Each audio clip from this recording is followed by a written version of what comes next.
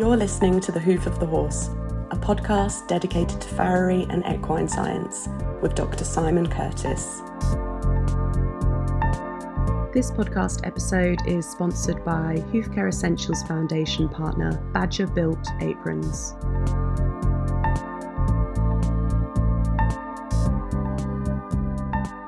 We're sitting here in the beautiful African sun in Summerveld, which is the training centre just outside Durban, up in the hills. And I'm here speaking to Robbie Dawson about his life as a farrier. Robbie, when did you first start shoeing? First started shoeing in the very late 70s, early 80s, here in South Africa. That was the start of my shoeing. I worked for my brother, Johnny, and it's just been ongoing ever since then. Okay, did you come from a horse family or a horse background? Absolutely, yeah. My whole family were horse orientated. As I say, my brother's a farrier, my two nephews are now farriers.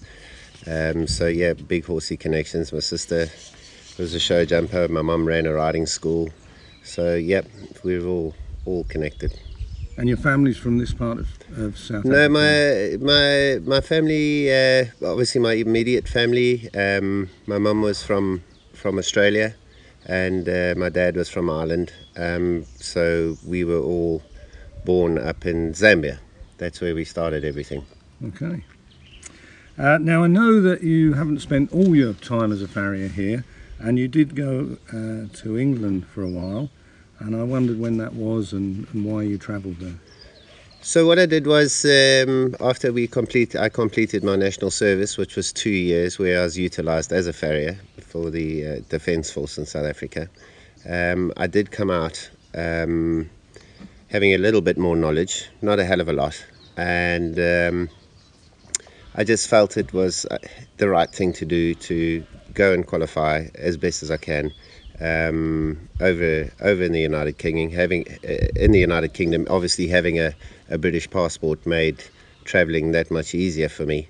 What I did was, my first year in the United Kingdom, I worked in a steeplechasing yard just as a lad in the yard, which was a great experience for me. I'd never experienced that. And then I was actually offered the job to be an apprentice farrier in the United Kingdom, where I was assessed by yours truly, Mr. Curtis, and I got a shortened apprenticeship, which I was very grateful for, and completed my diploma in middle of 1993. That's when I completed my diploma. And that was. And you were with Jerry Baker. I was with Jerry Baker, who was my mentor and a great man. But I also Jerry's connections. Your Colin Smiths and Gary Pickfords and those guys. They all helped out. Jerry's brother Peter also helped me out, and then I had numerous support from Hereford Training College, which was unbelievable. It was just ever so grateful for that. For the rest of my life. Yeah, and you were shoeing there in the Lambourne area, so you were doing a mixture of flat horses and steeplechase? Yes, that's correct, and quite a few hunters. And then my boss Jerry at the time, we also bought some pointers, and he got me going on the pointers, and I rode quite a few pointers, and I schooled a couple of show jumpers for him. So it was all around real good quality of life I had. I can never regret going abroad. It was fantastic. Just the cold weather, eh? Well, that does play a part in you. You would think with part of my family being from Ireland that I'd have a little bit of tolerance inbred in me, but it wasn't to be. So what type of horses are you shoeing today? Well, predominantly I'm shoeing thoroughbred racehorses. I've got to the stage of my life where they're just lighter for me. I'm a very tall bloke, and to be honest, I really don't want to be in a wheelchair in my 60s. So I find that the thoroughbred is a wonderful horse to shoe. I don't travel a lot, so I don't sit in a car for hundreds of kilometers a day or anything like that. And I've got a fantastic team of guys that, everybody plays their part, and it makes the job easy. And just really fortunate for the people that I work for. They've been fantastic to me, and and I've got a great team, and I've got a lot of support from everybody in the area. Yeah. So tell me something about the Summerveld, the training area here and the system. Well, it's as you can see, it's not sort of what you would see abroad in a fashion. It is an establishment. That's what it's really well known as. We have also got a jockey academy that puts the kids through a proper apprenticeship. But the training itself, we got various trainers that are allocated different yards, and the numbers increase in various yards. I mean, I think my top yard has got 140 odd horses, and my bottom yard has, I think, got about 41. So, they're various sizes, and they've got a system where they've got their strings of horses like every other big racing yard. You've got your first, second and third strings, and your top horses are out early. The times do change because of the weather.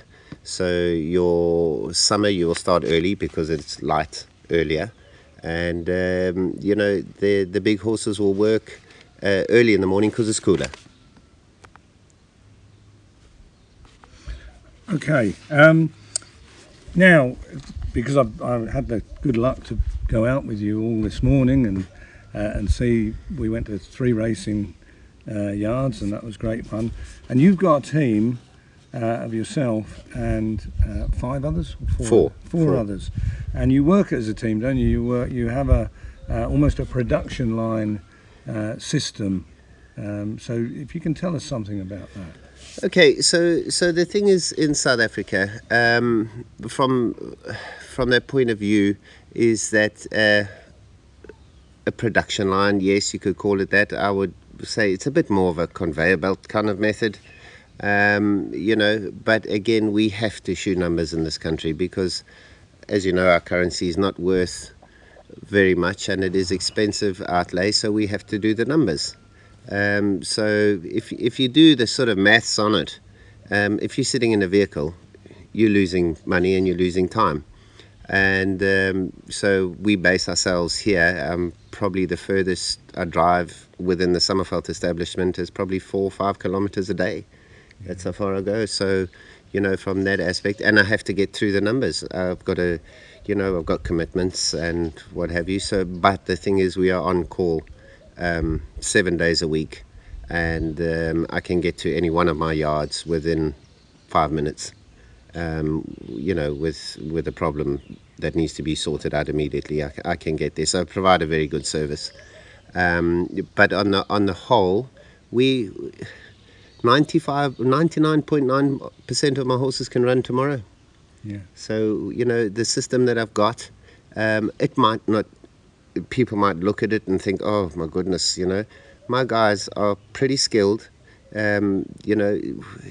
They are watched, and everybody makes mistakes, and they don't do it intentionally. But I mean, that is just the world of shoeing over. Everybody does make mistakes, and nobody intentionally goes out to lame horses. But and I'm not saying it never happens, but touch wood, for the last 4 years we haven't had any major problems. Well, I have to say I was impressed with the skill and the system. Nobody was rushing, but you were getting through numbers of horses, weren't you? You had a good system, and you kept everything moving along all the time. Yeah, it's just really productive, and it's a system that nobody gets fatigued. I think, when you're tired and you shoe in horses, that's when the drama happens. The horses get upset. You've been shoeing horses all day, your back's sore. The horses tend to feel it. Whereas this way, it just saves you time. It saves you energy. You can put your good energy into the horses, and it's just great. And my team of guys are very skilled horsemen. They've all been with me. I think the shortest one has been with me for 9 years. The rest are all 9 years and above. Yeah. So we know each other really well. And the nice thing is they do talk my language, but I also talk their language. and it's absolutely perfect. The whole thing just works, which is positive and moving forward, and that's what we do. Okay, yeah, because I noticed you speak Zulu. Yeah. So what I'd like you to say is, Okay. in Zulu, Yeah. can you shoe that horse for me? Okay, I'm gonna say it in Zulu, and what it's gonna be is, I'm not gonna mention your name, but I'm going to mention a name which means it's a respectful name. Okay, so it's going to be Ketla, which is the older generation. So I'm going to say, Ketla, please ngiyacela wena ufake icathulo mahashiyami. So that means, please could you, old man, please could you put some shoes on my horse? Very well said. I want to hear you. I want to hear the Zulu click. Click. All right, onto a slightly different subject. South Africa has had a number of associations over the years, but I know you've been something of a leading light in the formation of, should we say, the latest version, Yep. which is the South African Professional Farriers Association. So can you tell us about that and how it came about and some of its history? Okay, as you quite rightly said, there have been numerous associations in South Africa, and they've never really taken off. We've had membership grow, and then it wanes. It seemed to be like a fad, at the time. For the first 3 months it flew, and then it just all disappeared. Anyway, myself and Robbie Miller, I sat down and spoke to him because of the Association of Professional Farriers in America came up. And I said to Robbie, looking at their system, it actually, if we kind of adopted that system but changed it for our farriers, and the South African version of it, and we spoke about it for about a year. So there was always planning going on in the back of your mind and Robbie's mind, and we spoke on a daily basis about it. And eventually we did come to the fore with it, and we introduced it, and everybody was skeptical because of what had happened in the past with the unsuccessful ones. And lo and behold, it's really taken off, and it's taken us places that we never thought we would get to. So it's just been a wonderful ride, and the support that you get has been unbelievable.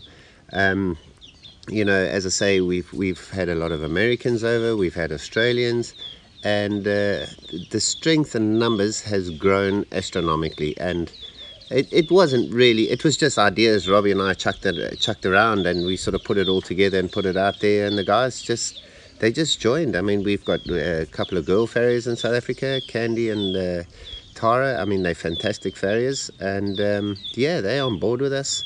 So it's just, and it's really nice because we're all like a big family. There doesn't seem to be much animosity with the farriers in South Africa as much as there used to be. There was always two sides to the story, or three sides, should I say, your side, my side, and the right side. But we haven't had any trouble like that, and it's been an absolute pleasure. And it's just amazing how it's taken off, and long may it last. I think it's been the longest surviving one, and the most well attended, or should I say subscribed to association that we've ever had, and it just seems to be getting stronger. So obviously we're doing something right. Well, congratulations, because farrier associations the world over have problems. Yeah. And so well done for getting it going again. Can you tell us what sort of events you put on, and what the focus is of the association? Yeah, the main focus of the association is obviously education. There's always room for education, and that's come to the fore. You've got your Robbie Millers. We've had the sort of FITS exams come over here, which is a Farrier International Testing System that falls under our umbrella, and that's been a huge incentive for guys to get some sort of qualification, because we had nothing. There was no qualification. There's no farrier colleges here. So what has transpired is that we've got clinics that happen, we've got competitions, we've got international competitions. That is just in the last 5 to 6 years this has come about, which is absolutely amazing. And they are well attended. We've had great clinicians. We've had Craig Trinker, Dusty Franklin, Chris Gregory, Nikki Smith, Simon Curtis, obviously, which we'll get to just now when I'm finished telling the story. And you know, what the FITS exam has done is actually act as a stepping stone for guys to get papers. And then we had a big international competition in Cape Town where Craig Trinker was at, and Simon asked us to pay for his ticket, and he came and presented his new sort of thesis on hoof growth, foal growth, etc. And it was an amazing experience, and we spoke to him about if the worshipful company would ever be interested in coming to South Africa. And he said, look, if you get the numbers, yes. And we've done it, and pretty successfully.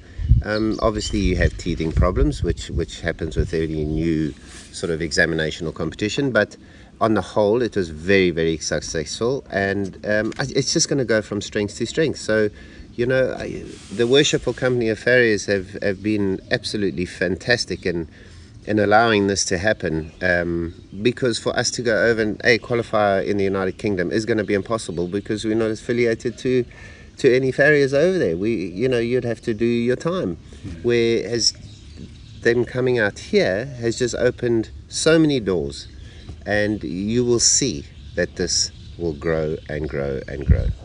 And what more do you want? Whole bunch of good qualified farriers. Yeah.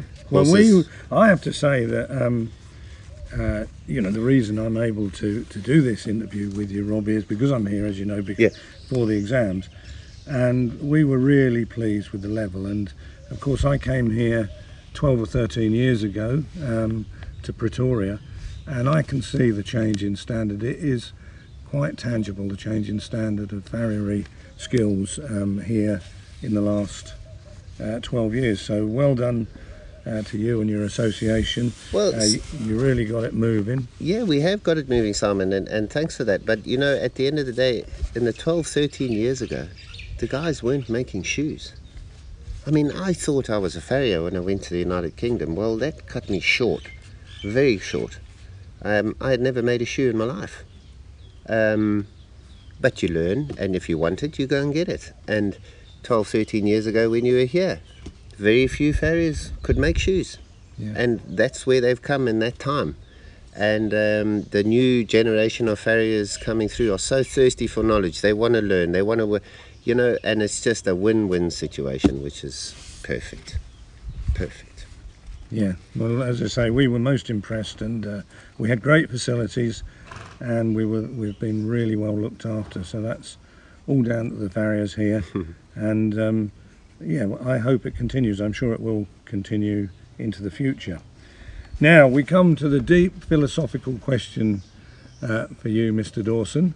Yes. And that question is, what is the most important thing that you have learned in your life? Well, there's a lot of things I've learned in my life. You're never too old to learn.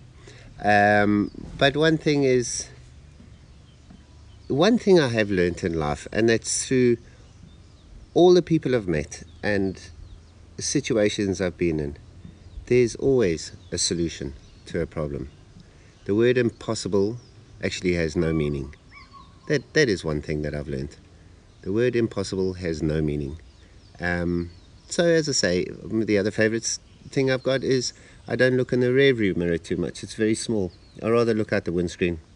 Okay. Gives you a wider view on life. Well, that's great, and I know you as a very positive person, and of course that's one of the reasons you've managed to help with getting this association going and all the things. So where do you think? What do you think about your future life? Because I have to say it that what are you, 52, 53? Yeah. So where do you think you're going to go in future as a farrier, or as a person? As a person. Yeah. As a farrier, I think I would hate to ever say I'm hanging up my tools and putting my toolbox away and I'm never going to shoe another horse in my life. I would dread that day. My future lies obviously with this country and with the people in it, and I'm very fortunate in that I've got a beautiful place where we are pre-training and breaking horses and spelling horses, and I'm loving that. So that is an avenue where I'd look to go.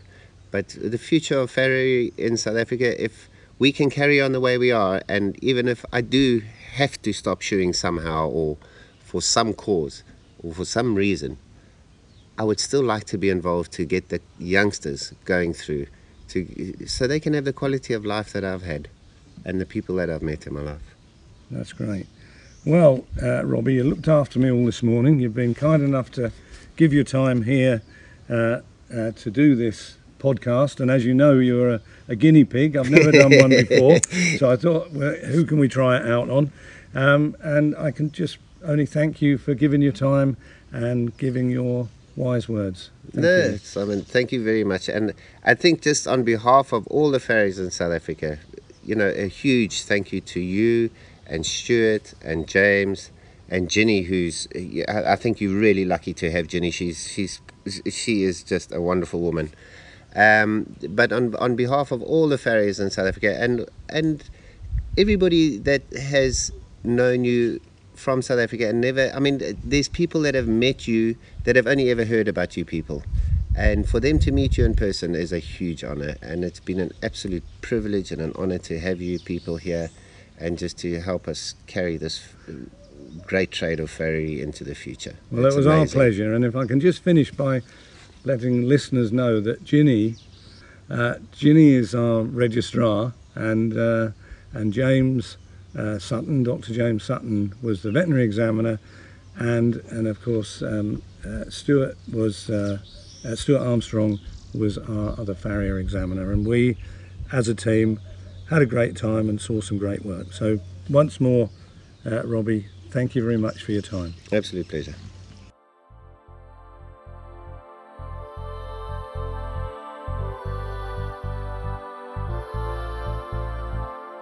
We'd like to thank Hoof Care Essentials Foundation and their partners for sponsoring this episode. You can find out more information at hoofcareessentials.com. You can follow more of Simon's work on Instagram and Facebook at Dr. Simon Curtis. To get in contact, please email thehoofofthehorse@gmail.com, and for everything else, go to drsimoncurtis.com. Thanks for listening.